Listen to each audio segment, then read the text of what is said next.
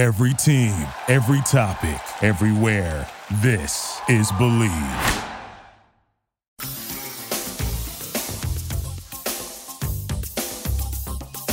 Hey, welcome to episode 2 of Joke Artist. Here we are. It's Jason Katz and Ryan Dever. That's my voicemail. That's how it sounds when you call me. Hi, you've reached Ryan Dever. Yeah, the voicemail box of Ryan Dever is completely empty because he has 0.0 friends. If you'd like to make a donation to his friend account, you may not because it doesn't exist. Also, I am his only friend. He calls me Phone Butt because I am stored in his butt. Please send help. Thank you, Phone Butt, for divulging that information that was supposed to be private. Anyway, we have a guest today, and it's not Phone Butt. It is comedian Sam Morrill, who is absolutely outstanding, and he has a new special that's out now on YouTube called I Got This.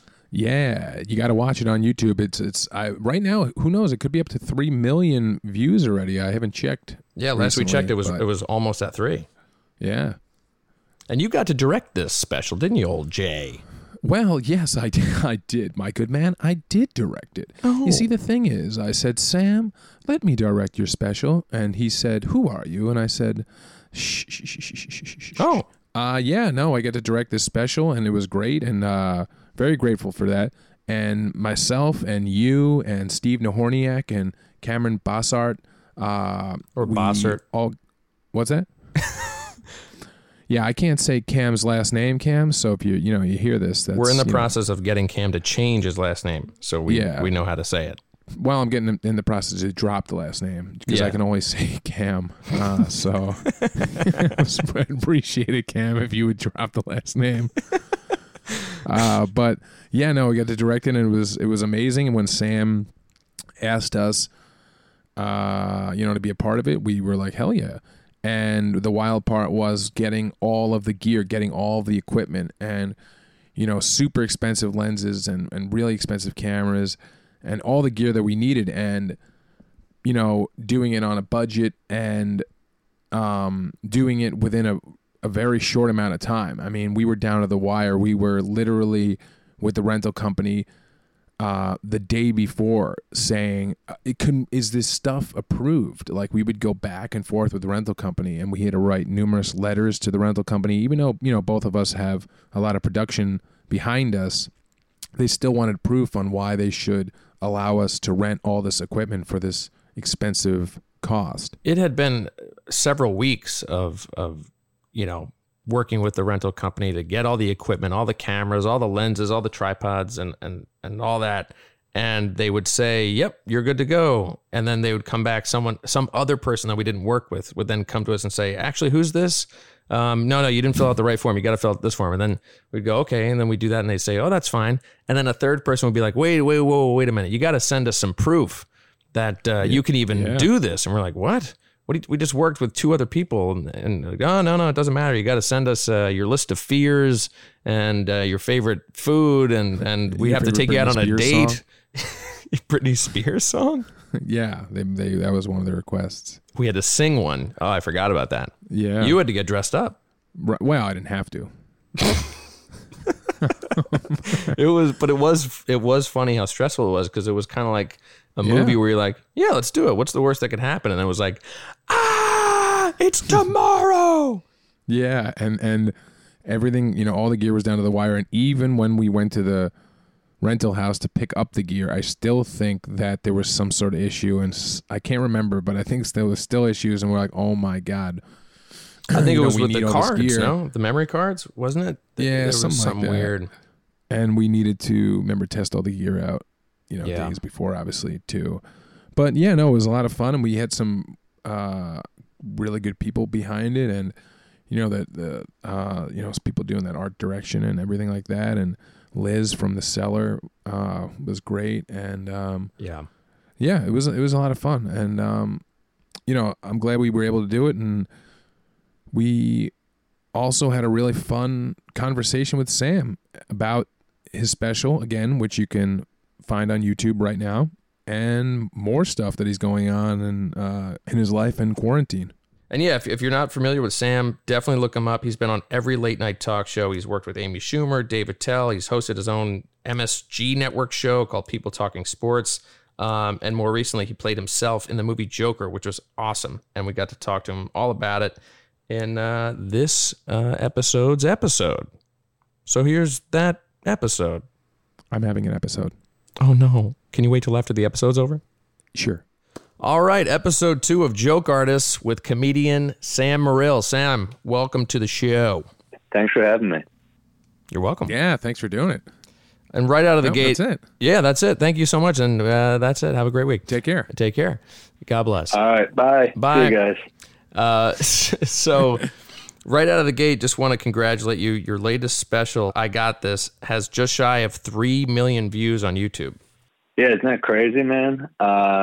Damn, yeah. And you guys were a big part of it, so thank you. Oh, well, it was awesome being a part of it. It was so cool to kind of help create it and now to see it grow. It's wild.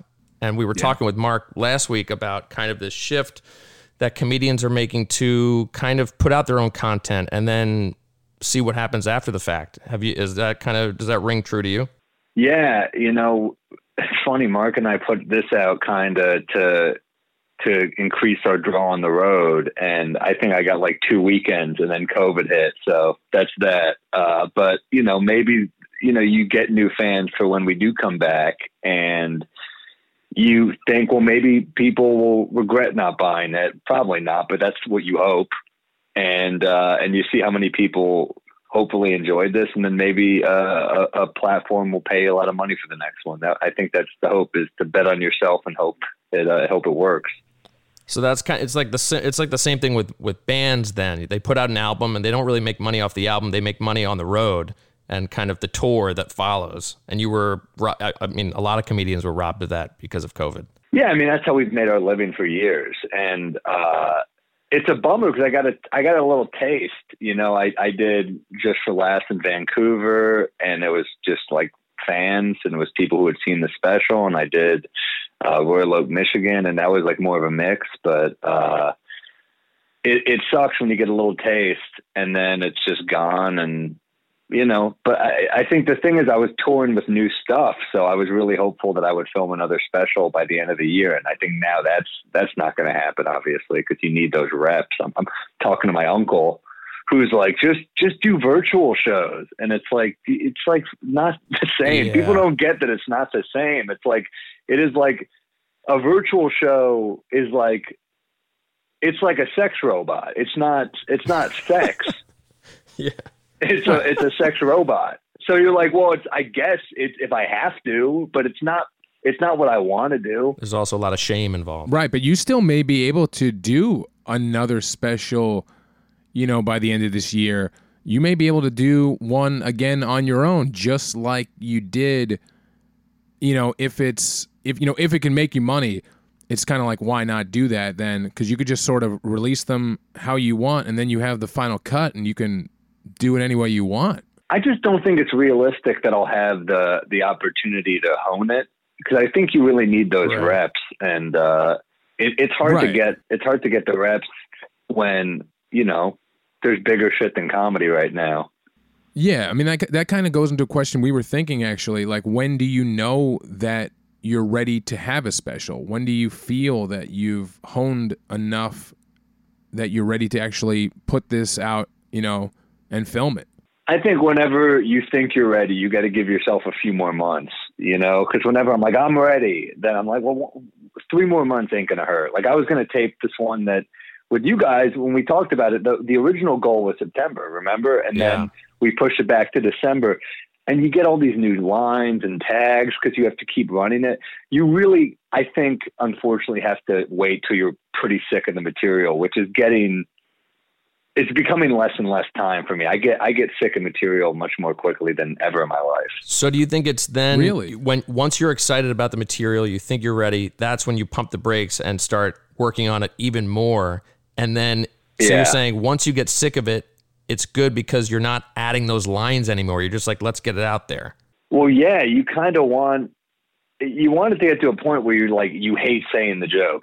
Really? You want it to get to a point where you get off stage and you're like, well, you kill and you don't give a shit that you killed because you're like, well, who fucking cares? I've done those jokes so much that they mean nothing to me. You know, that's what I think. And I think you got to run it through red state, blue state, red state, blue state. I mean, the goal is that it works everywhere, right? Yeah. You know, I would think that even like a political comedian would want it to work, you know, if you're a liberal comic in red states and then vice versa.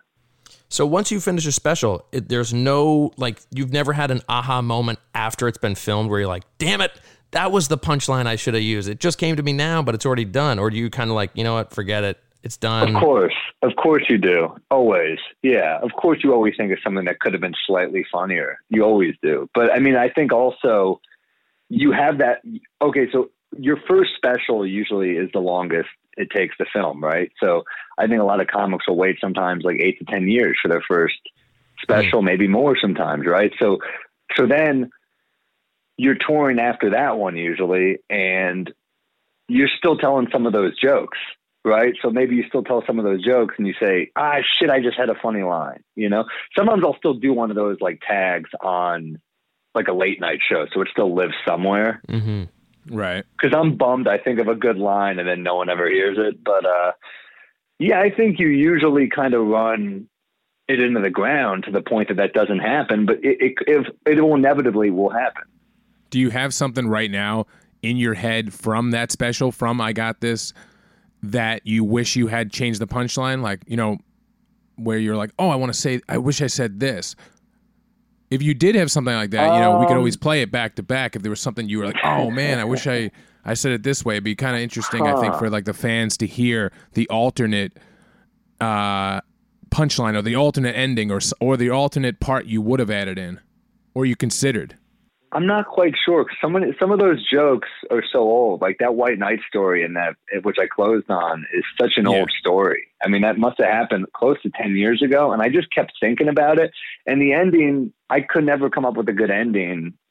And Mark Normand, who I guess was your first guest, would always tease me. He'd say, the White Knight is your white whale. He said, you can't crack it. And he would always just fuck with me about it. And it ended up being a callback. So I think you just have to keep telling jokes and keep trying. That's kind of the hard part of sitting this out, is so much of this is trial and error that when you don't get to fail, you really don't get to succeed at as high a level. Right. So continuing writing and writing another joke could be the answer to solving a previous joke that you're stumped on then. Yeah. I mean, I can't think of one off I Got This that it's hard for me to crack that. Well, just in the sense that the special ends basically kind of calling back to the White Knight. So it really just, if you thought there was maybe not a strong punch to that initial joke or that story that you tell, the ending surely just like everyone in the place went nuts when they heard that. And I think everybody loves that kind of just interweaving of jokes throughout a special. But to end on it, it really kind of had... Yeah. It comes back to Naples. In the White Knight story, it comes back to shitting on Naples. And it kind of comes back to like just being on the road and like, you know, you kind of learn to love even the shittiest parts of the road because it's just such a necessary evil in creating comedy and creating jokes. So like, I thought it made sense to come back to Naples, which was a hell gig. For sure. I mean, it was like the ending of a film when you come back and like, oh, you know, and like, oh, that was the guy that did it, or you know, or just some sort of callback. Don't you love when movies do that, man? When they like, we were just watching In Bruges the other night, and so good. I don't know if you've ever seen that movie In Bruges. Yeah, but it comes back. There's so many satisfying little callbacks in that movie, and you know, I mean, there's for one, I don't want to spoiler, but for one thing, you know, it opens with Brendan Gleeson, the actor, on top of this tower, like pointing a gun, like with his finger. And then it comes back to that tower later. And there's a character who's a little person, and that comes back. I mean, there's so many and I love, some people think it's cheap when comics do a callback, but I think when it's not forced, it's pretty damn fun, you know? Yeah, and it rewards you for listening, you know, like, because jokes are fun and movies are fun, but it just encourages you to get involved with the story or the joke. So when it's, I don't know, you know, like it's like these little Easter eggs. It's like, oh, cool, I've been paying attention the whole time, and that feels more personal. Yeah, for sure. But when you're doing a joke like that, or even like, I don't know, any joke in general, then when you're doing a joke, how do you know when it's even time to hit the stage with it? And like, what do you do? So like what's the process of you writing a joke? You write it, and then do you text your friends about it, or do you say it out loud, you know, to your girlfriend, or how do you start? And then how do you start and then get to the stage with it? You know, it all depends. When I was getting on stage 4 times a night, I wouldn't really feel the need to text anybody. You know, I would just kind of talk on stage. I mean, I think this is funny. But, you know, sometimes you think of something and you're like, well, that one came to me too easily. Sometimes jokes just pop in your head like a gift. And you think, well, that came to me so easily. I want to make sure that one wasn't done by someone else. So I'll text someone like Mark, or I'll text another friend, or, you know, who I think has like a pretty encyclopedic knowledge of what's out there, because Mark has always listened to comedy, and or anyone, you know. And then so that's one way. Another way is for me, I will read the paper a lot, just in a way to jumpstart my mind, and I think just reading words will kind of wake you up a little bit sometimes. So I'll write headline jokes on current events and stuff like that. And then maybe that'll make me think about myself. I'll listen to old sets, and that'll jumpstart me. Now it's depressing as hell for me to listen to old sets, but that's what I used to do. And I would just fast forward to the new stuff that I was excited about. I would just know where I said the new stuff, and I would go there. And then sometimes you think of a follow-up line to a newer joke, and then that follow-up line leads to a whole new angle and lengthens the bit. So sometimes people will think we wrote these big chunks all at once, but really they can sometimes be one line at a time. Really? And then so sometimes you're saying that you may think of a joke, you know, intact or you know, one line at a time, and you'll bring it to the stage without even telling somebody about it. You'll just bring it on stage and, you know, hope that people laugh.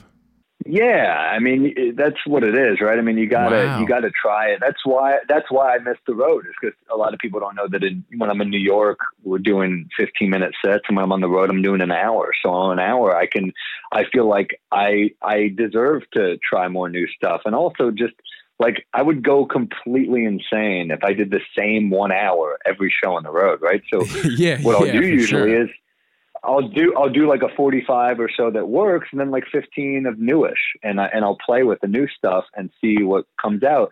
And when you get loose, sometimes like you just start trusting. I remember, like, I'm a big basketball fan, so Walt Frazier, you know, the Knicks legend, and he does the play-by-play and stuff. So when he's calling the game, he'll sometimes say a player is aiming their shot, and that means that they're not trusting their body. They're like aiming it. And like when you're shooting jump shots all day, it's muscle memory. It's repetition, right? So you just got to trust your body. And I feel that it's the same way with comedy sometimes. Sometimes I can be too ridden, and I try to get away from that. So long sets get me away from that, and I'm just riffing. And riffing is where a lot of the jokes become more you and more conversational. And I think will hit even harder because they don't feel like jokes. It feels like you're talking to them. And then what happens, like, will you record all the sets so then you can, if you like found some sort of gold on stage, you'll go back, listen to it, and then perfect it later on, or bring it to another audience? Because if something happened and something bounced off of, like, you know, just having a conversation with an audience member, and you were like, oh man, that's so good, I want to put that out there, I want to, you know, do it at the next show and the next show. How do you go about doing that? Do you listen to yourself back, or you just remember it? No, I think you got to listen to it. It's painful to listen to yourself that much, but you just got to do it. Oh, so is that what you do? Yeah, I've audio recorded on my phone, and I'll try to video record it usually too. But I'll usually wake up on the road and I'll walk to find somewhere to get coffee or breakfast, and wow. And I'll be listening to the set, and I kind of like love that part of the road. It's like you feel like a fucking cowboy or something. You're like, what am I doing in this town?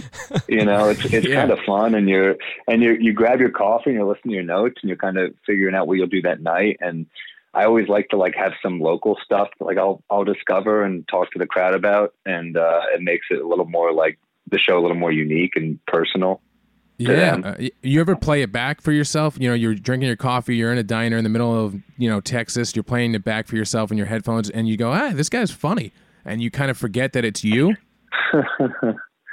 Sometimes, yeah. I mean, because I'll just, sometimes when I forget how to write jokes, I'll listen to a comic who's not like me, you know, because if you listen to someone who's not like you, you're like, oh yeah, that's how, sometimes you just like forget how to write a joke. So sometimes I'll like put on like Tom Papa or someone who's so not like Tom's, like very clean and is a lot of family material. So I like listening to people who aren't like me. Cause then you're like, oh yeah, that's how jokes work. So yeah. So when you just walk around and listen, you're like, oh, that was good.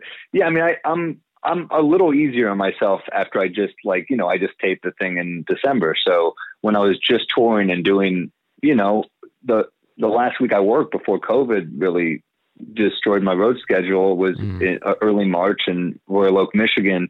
And I just watched a set. It was all new. So, it was a new hour. And are all the jokes great? Absolutely not. But I'm also, you know, I'm grading myself on a curve. I think usually right after you, at least for me, when I record something, this is, I guess, my third time recording an extended set. So it's my fourth hour as a comic. And, I'll start with like, come out of the gate with like a lot of shit, cause I have a lot of ideas, and I'll find ways to make them work. And I'll start with like, maybe I'll get to a point where I have like 50 new minutes or so that I'm touring with, close to an hour. And then I'm like, all right, I got this. And then I stay at like 50 for like months because I keep cutting stuff and then adding it. So it's like, you think you have 50, but really you don't. You're feeling 50, but you don't have a good 50. Yeah. Have you ever, had an issue sorting that? Like if you have that 50 minutes, like sorting, okay, how do I switch from this set of jokes to this set of jokes? Yeah, absolutely. And you keep like, I mean, I was actually, you know, I was supposed to be in Phoenix this weekend. So I was relearning jokes, which is so fucking painful. Relearning my own act. Like I'm prepping for a play. It's Right. So embarrassing. And yeah, I was re-listening the jokes and I was reordering them. I was changing the order because I was like, this joke should actually probably be here because it'll feel, yeah. So I have jokes about like race, and I have jokes about freedom of speech now. And I have jokes about like, I had a joke about cyberbullying. And then I have all these jokes about like, I was like, well, all these freedom of speech jokes should probably go into these racial jokes because I have one racial joke that is about freedom of speech. And then it just kind of bridges everything together, and I think makes a bigger point and makes it all more compelling because I think there's like an element of danger when you go into when you intelligently pursue a racial joke about freedom of speech, because you are, as a white guy, walking a tightrope with that, where you're trying to keep people interested, but also not trying to cheaply offend. You're trying to earn the laugh in a way that's not cheap. Do you ever have a chunk of jokes that you maybe thought you could include in a 50-minute block, and as you're kind of reordering, you go, you know what, these jokes are great, but they just don't fit with this kind of overall theme of this special. Maybe I'll hold on to these jokes for another, you know, after I'm done with this special, when I'll take them on the road and maybe build 50 off these 5 minutes.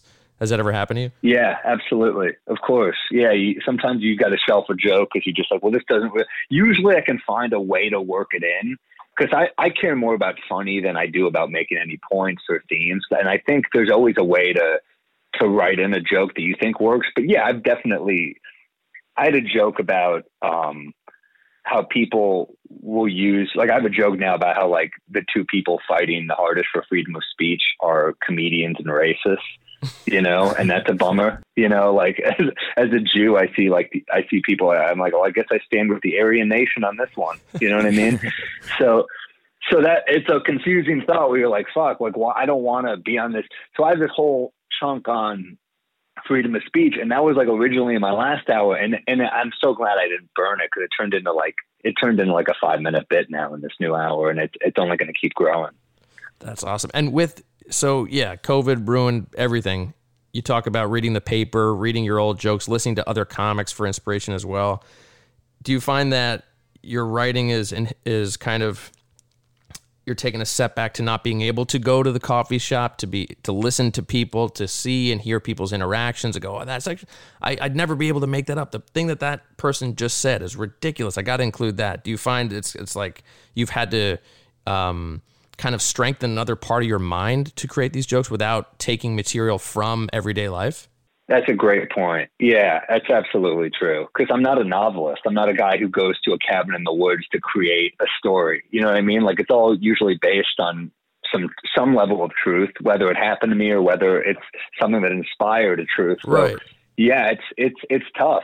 It feels like a part of my brain has been shut down, and I would even go so far as to walk different ways home. When I live, I'm in Los Angeles right now, but when I'd be in New York, I would walk, because I figure like maybe a different way will be better for my brain. Like maybe it will open up a different pathway or a different thought. So I really do take that seriously. And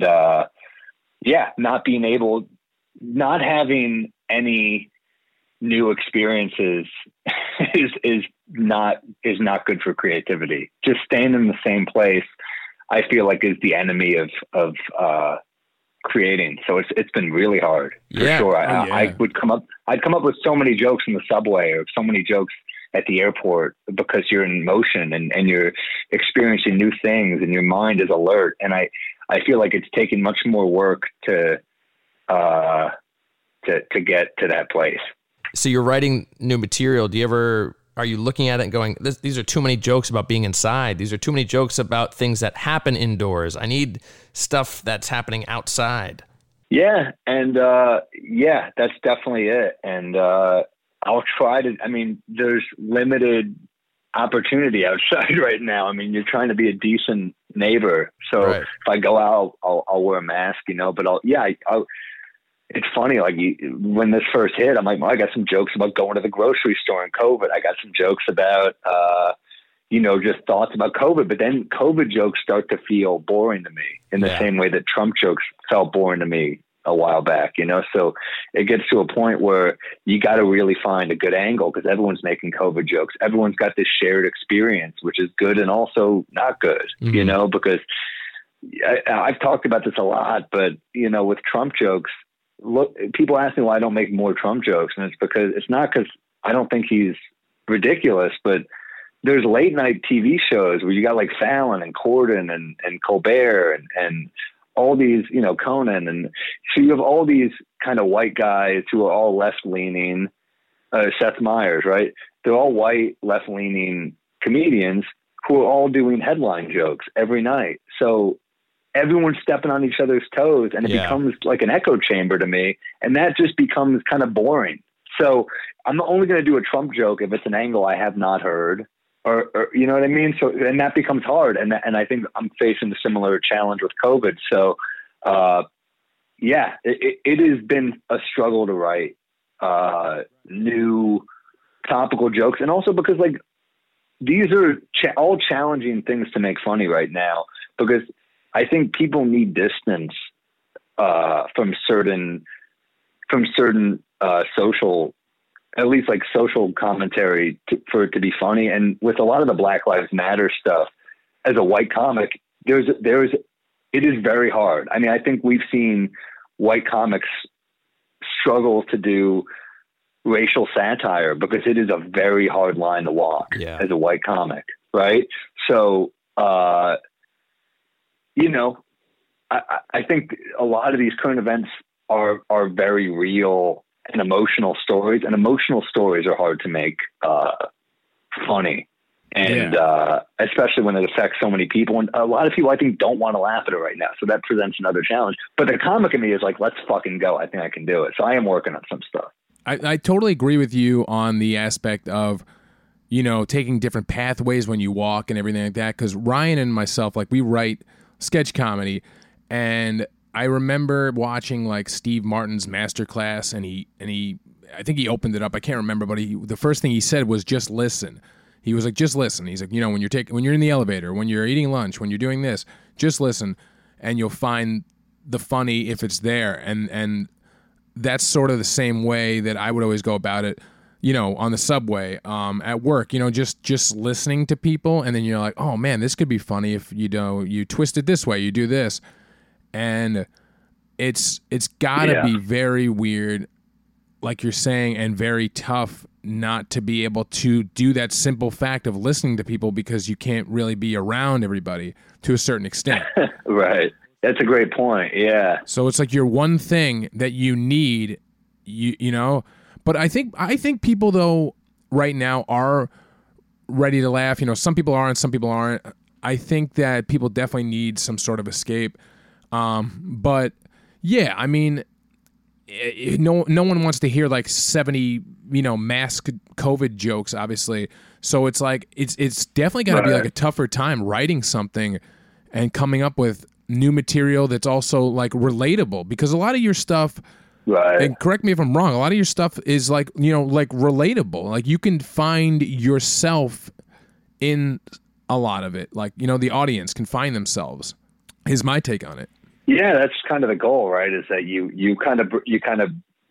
get that like unifying laugh where people are like, I love a good relatable joke. I love an observational joke that connects with people. So yeah, it is a challenge. And it's funny you say that, man, because so often I'll get a message from a young comic where they're just like asking advice, but then they're just really talking at you. And I'm like, I don't think they want my advice. I think they just want to talk. To have a story. What I mean? And it's yeah, well, they'll just be like, how do I do this? I'm like, oh, maybe you do that. And they're like, well, I've experienced that. I'm like, all right, never mind. You know? So I do think yeah, listening is always important. It's always important to listen. And,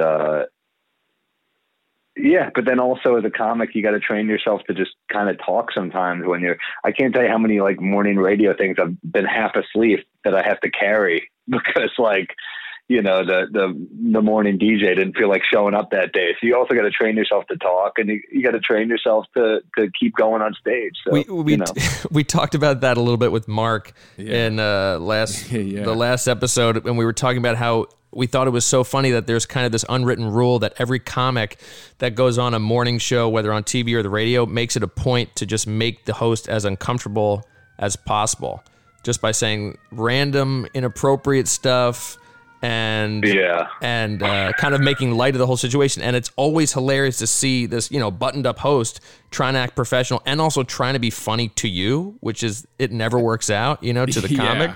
And then there's one of you, I think, where you say, they're like, what, you know, Sam, tell us, like, why are you so funny? How do you get to be funny? And you're like, well, I was molested as a child. And they're just like, yeah, I told the host I was molested by an uncle, and it gave me Spider-Man like superpowers and made me funny. And and this was in Pittsburgh, and they never booked a comic again after me. So if you're playing Pittsburgh and you're a comic, you're welcome. Here's the thing. Here's why we do it. It's because we've done so many, and because it's just always the cheesiest show, and we're not moving tickets on these shows anyway, and we know it, and the club kind of knows it, but a lot of these clubs are really lazy, and they just like book stuff because they're like, well, we did our part. Now you get up at 6 a.m. even though you did a show the night before and got 3 hours sleep. So like, it's not instead of taking out ads and promote, it's not like a way that I believe is proven in selling tickets. It's not a market of people that are going to like my comedy. It's like a cheesy morning show. This is not our fan base. These are like for soccer moms and stuff, you know? So we're always annoyed to be doing it. So we feel like the only way it's going to move tickets is if we make a stunt. And that's why Mark and I do that. And a lot of comics do that. And also because it entertains us, and it makes the crew usually laugh their ass off. I mean, the host also, it's just, we hate doing it. And I do feel a little bad when I do it sometimes because oh my gosh. I've definitely done some where I can tell they're guarded and just waiting for me to turn on them. And I'm like, all right, like, let's leave this one. So you gotta also, I also don't want to get them in trouble, but also we don't want to be there. And we've done so many interviews where they just ask the exact same questions to the point that I'm like, you didn't even do one. Like, I used to have a show and I would research my guests. They don't do one line of research. They're just like, so you're a comedian. I'm like, That's what you want me to go with? Yeah. Yeah. I mean, have you ever heard somebody say that? Like, have you ever heard a fan say, "Hey, I saw you on like the Morning Dunk and I came to see your show." You know, have you ever, has a fan ever come up to you and said, like a local fan? No, we used to make it a point. We don't do that to point. Like, anyone see me on local TV? And no one would clap. And I'd kind of turn to the back of the club and be like, see? So, yeah, we that one actually in Pittsburgh moved tickets because it got shared on social media by a lot of people. And people were like, holy shit, this is in our town. We should get tickets to this guy. And I actually played the clip on stage that night. Wow. And it got, yeah. And it got a huge laugh. I kind of broke down how it happened, and it got a pretty big laugh. What happens to that host though? Is the host like after the interview's over? Is the host like furious? Yeah. I think you know what I did was I kept it pretty straight. Yeah. So I didn't like afterwards. I didn't be like, gotcha. I kind of was like, well, great interview. Thanks for having me. You know, and I went to the producer and I was like, hey, can I get a copy of that footage? And they were like, fuck off, no way. So then they knew. So then so I tweeted, anyone happen to record Pittsburgh Today live? And someone said I did, and they sent it to me. So I got a couple tweets right after that were like, did I just see what I think I saw on Pittsburgh Today Live? So that's the only time you sell tickets. So, like, you know, is it a classy move on my part? No. But also, stop booking us on these shows. They're not the right shows. And how does that work though? I don't know. How do you get booked in there? Is your agents book you on the shows, or how does that? Like, no. in the morning? No, the clubs usually pay to get us on these shows, or like a morning radio type shows. And these shows, there's some markets where morning radio still has a big fan base, but it's few and far between. So a lot of the times, comics, we're night people, so we're cranky to get up at 6:30 in the morning after we work that night or traveled the day before, and it's always after we worked. So we're like, we get like 3 hours of sleep, and they're like, why aren't you guys in a better mood to be here? And we're like, are you fucking crazy? But you know the other side. But you know the other side of it. You know, hosting the MSG show, you know what it takes to run a show. So at the same time, you know, you have like an upper hand, I think, on messing with those people because you know what it takes to run a show. Yeah, and look, I've been messed with. Like I had people on that show mess with me, so I get it, and I get why you would do. Like I remember Action Bronson just like fucking me for an entire interview, and what can you really do but just kind of let him fuck with you? Sometimes. You know, like I've been the host to the guests who didn't want to be there. I get it. So, you just kind of got to roll with that. It makes me think of Artie Lang on Joe Buck's show on HBO. That lasted like 2 episodes. Oh yeah, that was a train wreck. But in Artie's defense, Joe is not doing a good job. And I think it is when comedians see a train wreck, we want to control the train wreck, right? You know, and we want to we don't want to just go down on a sinking ship without getting our moment. You know, we want to try to control it. And Artie, he took it far, but Artie also, you booked Artie Lang. Exactly. Like, you knew think you were he's just getting. going to let this shit happen? So yeah, I mean, that was a pretty brutal moment for Joe Buck, I would say. But, definitely. He kept the show going though for those next few episodes. That was the main reason why people watched. Right. Yeah. Because they did a callback sketch and everything. That's the thing. Yeah, I think a lot of those hosts really don't know how to adapt, and there's like kind of there's kind of like a vibe on those shows. Like I've definitely done those shows where they're just like, they're fun as hell and they kind of get it and they're in on the joke and they know you don't want to be there and they kind of are fun with you. And I've also done it where they're just like so buttoned up and stuffy and humorless. And those are the people you kind of can't help fucking with as a comic. Because those are the people that don't like you anyway. And you're like, why am I on a show promoting this for other people who don't like me? Right. But have you ever like bonded with anybody? Like, has anybody wanted to be your friend like right after it? Like one of those hosts, one of those local hosts, has anybody, followed you on Instagram after and be like, hey, what's going on? I've done it with where I've sat down and they're like, I'm a fan. I'm like, oh, okay. I've done it with people that, occasionally they're like a hipper, like morning show. So absolutely. Or they're like you know, they're aiming at younger people. They're younger, but yeah, occasionally you get those like, you get that like, you know, 50, 60 something year old Right. with like the hair, with like a toupee in Kentucky. And you're just like, why am I here? You know, it's like, what the fuck is this?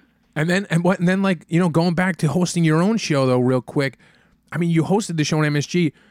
Is that even something that you wanted to do? And like, was it weird? Like, you know, because it's not like you were obviously doing stand-up at all. You know, you were riffing and, you know, being funny and interviewing people. And I mean, you know, I know you love sports, so obviously I'm sure there was a great interest in that. But did you want to be a host? Yeah, I mean, MSG, when I did that, my manager at the time got me a meeting there, and I think so my manager also repped JB Smoove, who had a show on MSG. Yeah. Called Four Courses, where he would sit down with other people and they just eat food. It was it was a much higher budget show than mine was, but still low budget. And anyway, they said, we know you're a big Knicks fan, so would you want to do a show with us? And I said, here's how I see it. I see it kind of like the same format as Bill Maher's show, where I come out and do like a couple minutes of stand up. Then I do an interview, and then we do a panel. And they said, we love it, and they want to do it. And then they're not a comedy network. So they hated every instinct I had as a comedian to make things kind of awkward and silly. And I wanted it to be completely off the wall. And, you know, I wanted to kind of make fun of sports shows while also talking sports. I thought it could be a really fun experience, and parts of it were really fun, and other parts were just a constant uphill battle, you know? What was that like though when you would walk in onto set to film? Like, were you treated as the host? And I mean by that, like, you know, it's funny you say that. I mean, yes and no. They could not stop reminding me that I was like a nobody. It was like a constant joke. I remember like my manager was like, they want to call it people talking. We were trying to get at people talking sports with Sam Morril, and they're like, no one knows who you are. And I was like, all right, thanks. And then, I mean, they're right, but still. So they're like, it's just people talking sports. I was like, all right. And then my face, it was weird. They put my face on like Penn Station because it's a garden. So they own a lot of real estate. So my face would be on the building. My face was everywhere. My mom was like, this is insane. And right. Then, I remember seeing it. And then I'd walk in the building and they wouldn't give me like an ID card for like a month. So my face would be on the building, but then they like wouldn't let me in the building. I'd just be like waiting in the lobby for like 30 minutes every morning. You had to take a photo of the outside and bring it in and go, hey, that's me outside. This is my ID. But also but that wouldn't even work. Cause they were just like, no, we're not. I mean, like that could be like, we don't give a shit just cause your face is there. Doesn't mean you're like have any business in the building. I'm like, whatever. So then, it was a weird experience. Cause, we'd get these insane guests. Like we'd get New York sports legends. We get all these celebrities, but then also like they truly hated every instinct I had as a comedian. Like they kept saying like, this is punk rock for us. And then they would edit it to the point that like I couldn't watch it sometimes. It would be pretty rough. So they treated me like a host, but they also, it's a tough thing to run a comedy on a sports network that's a regional network for the Knicks where everyone is kind of fearful for their jobs. It's not like it's run by James Dolan.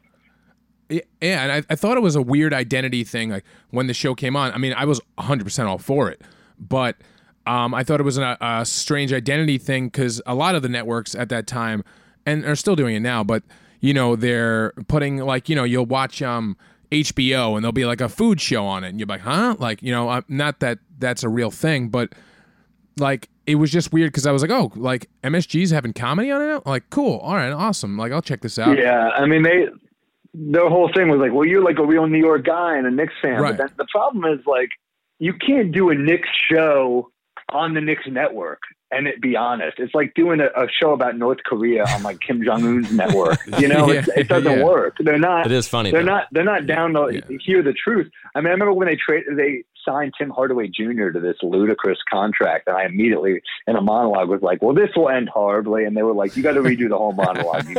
You can't question the front office moves." And I was like, well, then I just can't talk about the Knicks because they're not making any smart. I can't just like come out and be like, things are great. Like, you really look like you got like kidnapped by like ISIS, and you're like, guys, they're treating me really well here. And no, so we would just have to talk about like other teams. That was kind of like, we would just shift away unless we had a Knicks legend on and we'd reminisce about like the good old days. But yeah, we couldn't talk about like the current Knicks almost ever. Were you able to kind of sneak in any jokes that were kind of subtly poking fun at them that maybe on paper, and when you said them, the front office didn't really notice that you were making fun of the Knicks? And you're like, yes, I slid that one through. It was almost impossible. I mean, they had, yeah, of course, occasionally, but they did not have much of a sense of humor about themselves. I remember I wore a shirt once that a Knicks fan gave to me, that it's the Knicks logo, but instead of the Knicks, it says "in my lifetime." Like, can we win one in my lifetime?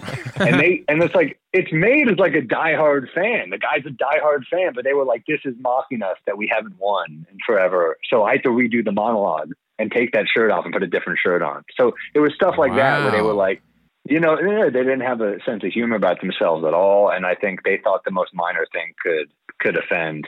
But did it feel good though? Like, did it feel good when you'd walk in and you'd go to the makeup room, there'd be snacks for you or fruit or whatever? Like, is that aspect of it appealing to you? Like, are you like, wow, like this is I think it's adorable that you think we had the budget for makeup.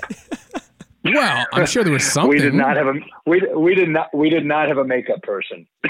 That was all me. Well, then your skin complexion is perfect, I must say. Jason wants to know what kind of snacks. Snacks. I think. Did we have snacks? I think we'd have donuts and stuff. They bring in donuts some days and stuff and bagels. So that was all right. Yeah, but I don't think got a donut. Yeah, I don't think it was. I don't remember the breakdown. But here's the thing: we just it was a very rinky-dink, low-budget show. But I mean, I thought it looked good. Was it cool to have my own show? Yeah, it was fun as hell to have my own show. I miss it. I miss having my own show. And the only thing is, like, as a comic, you really train to speak your mind and be exactly who you are. And of course, it's hard to go from being that type of comic that I am to being on a network where not only are you not allowed to, like, you know, be edgy at all, you can't even really be honest as a sports fan. So that, to me, that part was pretty difficult for me. And I'd have to, like, really change it up.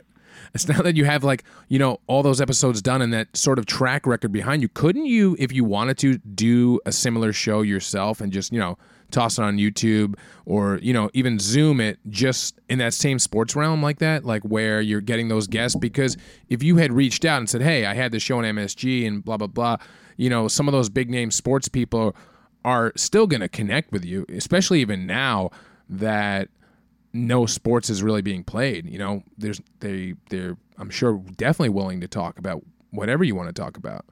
Yeah, I don't know. I think I mean, you have a booker for a reason. I think we got those guests because it was the Garden and people wanted to maintain a good relationship with the Garden, and you know, they get free tickets. So that's how I get Fat Joe. They're not coming for me. They're coming for the Garden. You know. Funny enough, he's our next guest. That's how I get. You know, that's how I get these huge guests. It's not me. Is that a dream of yours though, to eventually host your own show? Or, you know, we know you were in Joker. Is it a kind of dream of yours to continue acting and being in films? What is still kind of this dream that you're chasing after?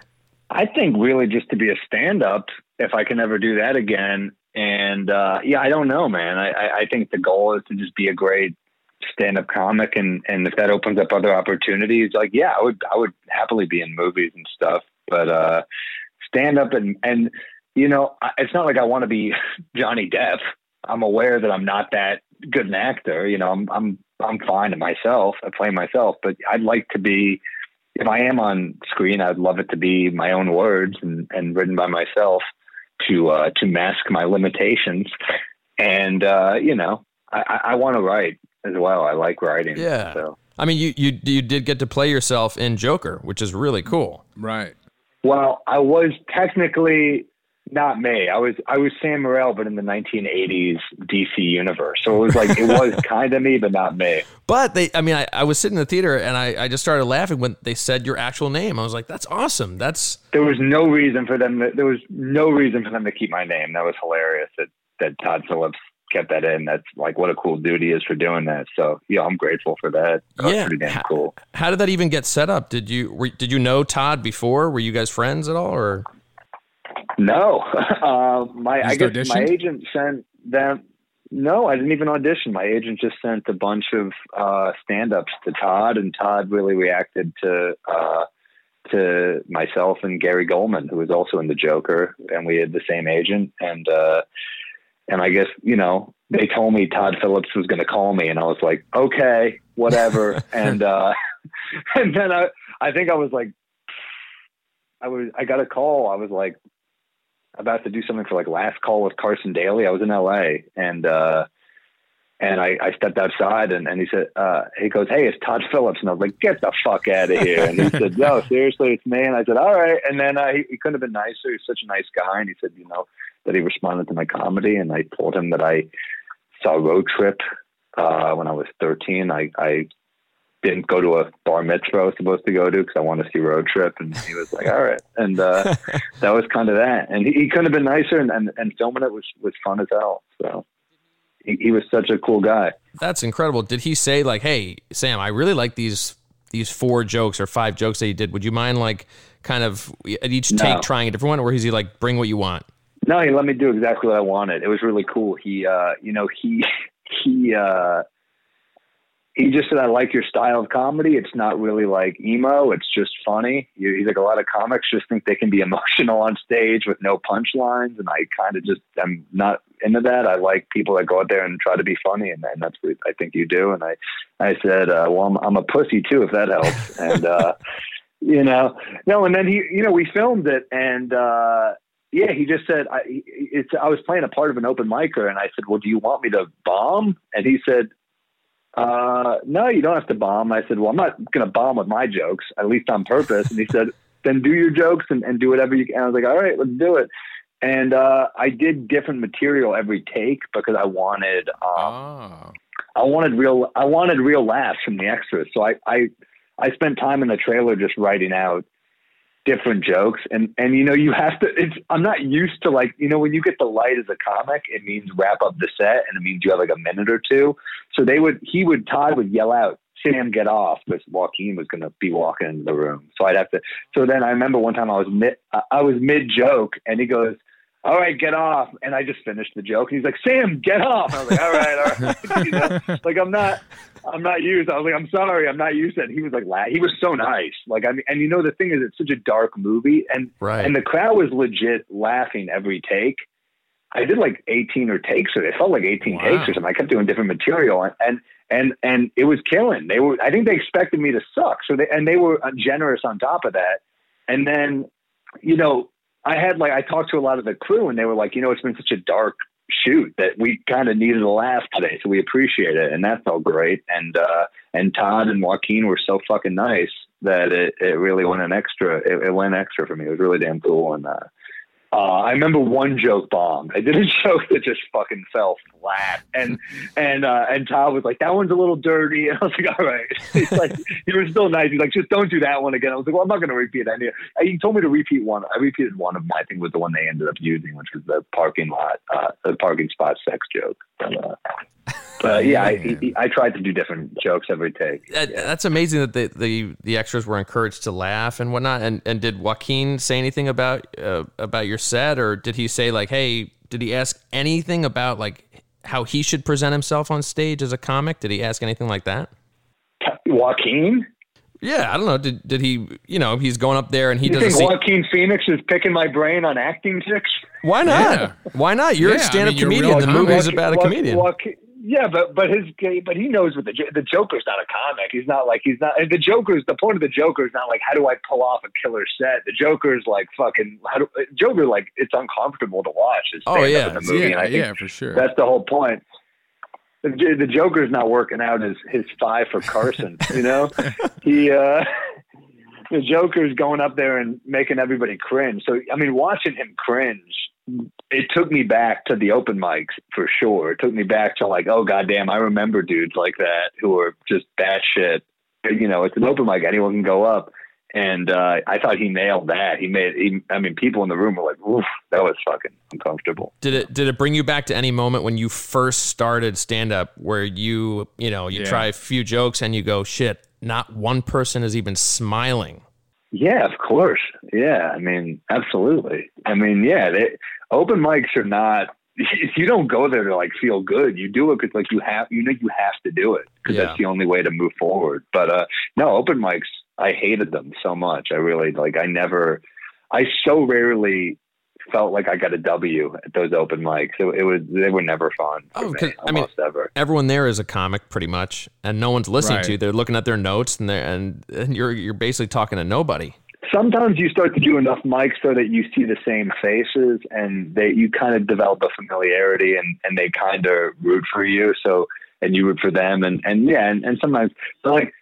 For me, it wasn't even the bombing that bothered me at the open mics. It was watching that much bad comedy. That really is what got me. It made me just fucking cringe. I was okay with bombing myself. I mean, I didn't like it. I didn't look forward to it, but I was okay with that. When you were doing that early on, and going to these open mics, were there people that would come up before or after you that you were like, wow, that person's got it? Yeah, and a lot of them are still doing it, and then some of them were just what I refer to as open mic killers, and that's all they could do is kill for comics. They never developed that skill to kill for regular people. They could only rip for tormented souls in that room. And some of them, like, you know what I mean? Like, comics will laugh at really fucked up shit. Yeah. So someone will go up there and say stuff where you'd be like, God, that's so funny. I don't think anyone else will find this funny. But I mean, there were definitely people that would just murder at mics and just could not flip the switch to kill in a club. But were you ever fearful that might be you?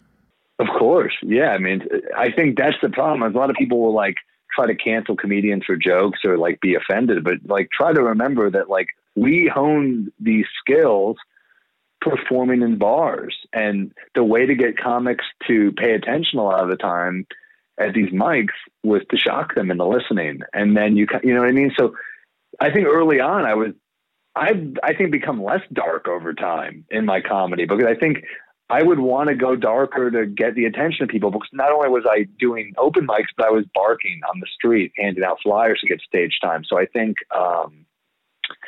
those people were also not the best audiences.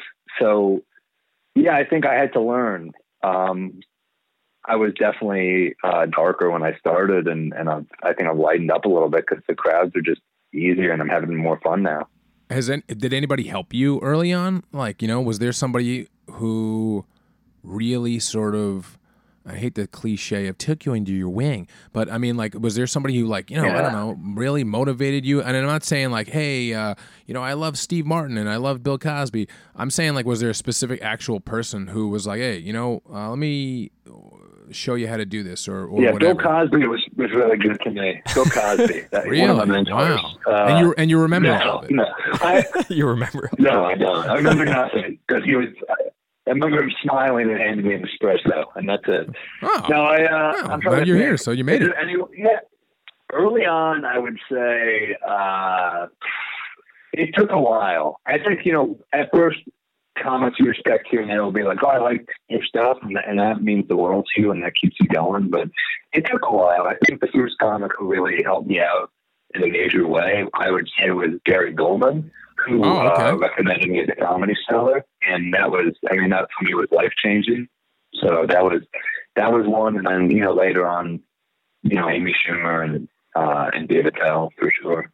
I mean, Amy produced Amy from Band the Road, like she did Norman, and she also, like Norman, produced my special. So Amy helped me in a major way, and then also Attell took me on the road. I learned a lot from Dave Attell, and he was just real cool to me and real kind to me, and I'm grateful for that too. All right, thanks for tuning in to this week's episode of Joke Artists. We really appreciate it. Be sure to give us a follow on Spotify, iTunes, Stitcher, wherever you find podcasts, and please give us a rating. Yeah, because if you don't rate us, you'll have to date us. And boy, are we booked with dates, because we haven't... No one's rating it. No one is rating it. Not even sure anybody's watching it. Well, you can't watch a podcast. Well, an audio one. Oh, right. Can you? I guess I'm sending out the wrong message, but that's why I'm telling people to watch me it. Me too. I've been telling everybody to watch it. Dang. And then it's weird because people have been lying. They said, yeah, I saw it. And then I'm like, what? Now I think about it, they didn't see anything. Oh, wow. Yeah, they're perpetuating that lie. But what you should see is Sam Morril's new special, I Got This, on YouTube. If you go to Comedy Central's stand-up page, you could see Sam Morril's special. That's SAMMORRIL. Beautifully said. And for more information on us, go to Believe.com. That's BLEAV.com. You gotta believe. And if you don't, you'll have to date us. Yeah. Yeah.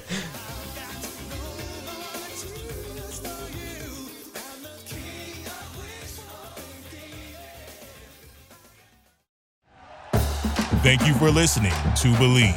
You can show support to your host by subscribing to the show and giving us a 5-star rating on your preferred platform. Check us out at Believe.com and search for BLEAV on YouTube.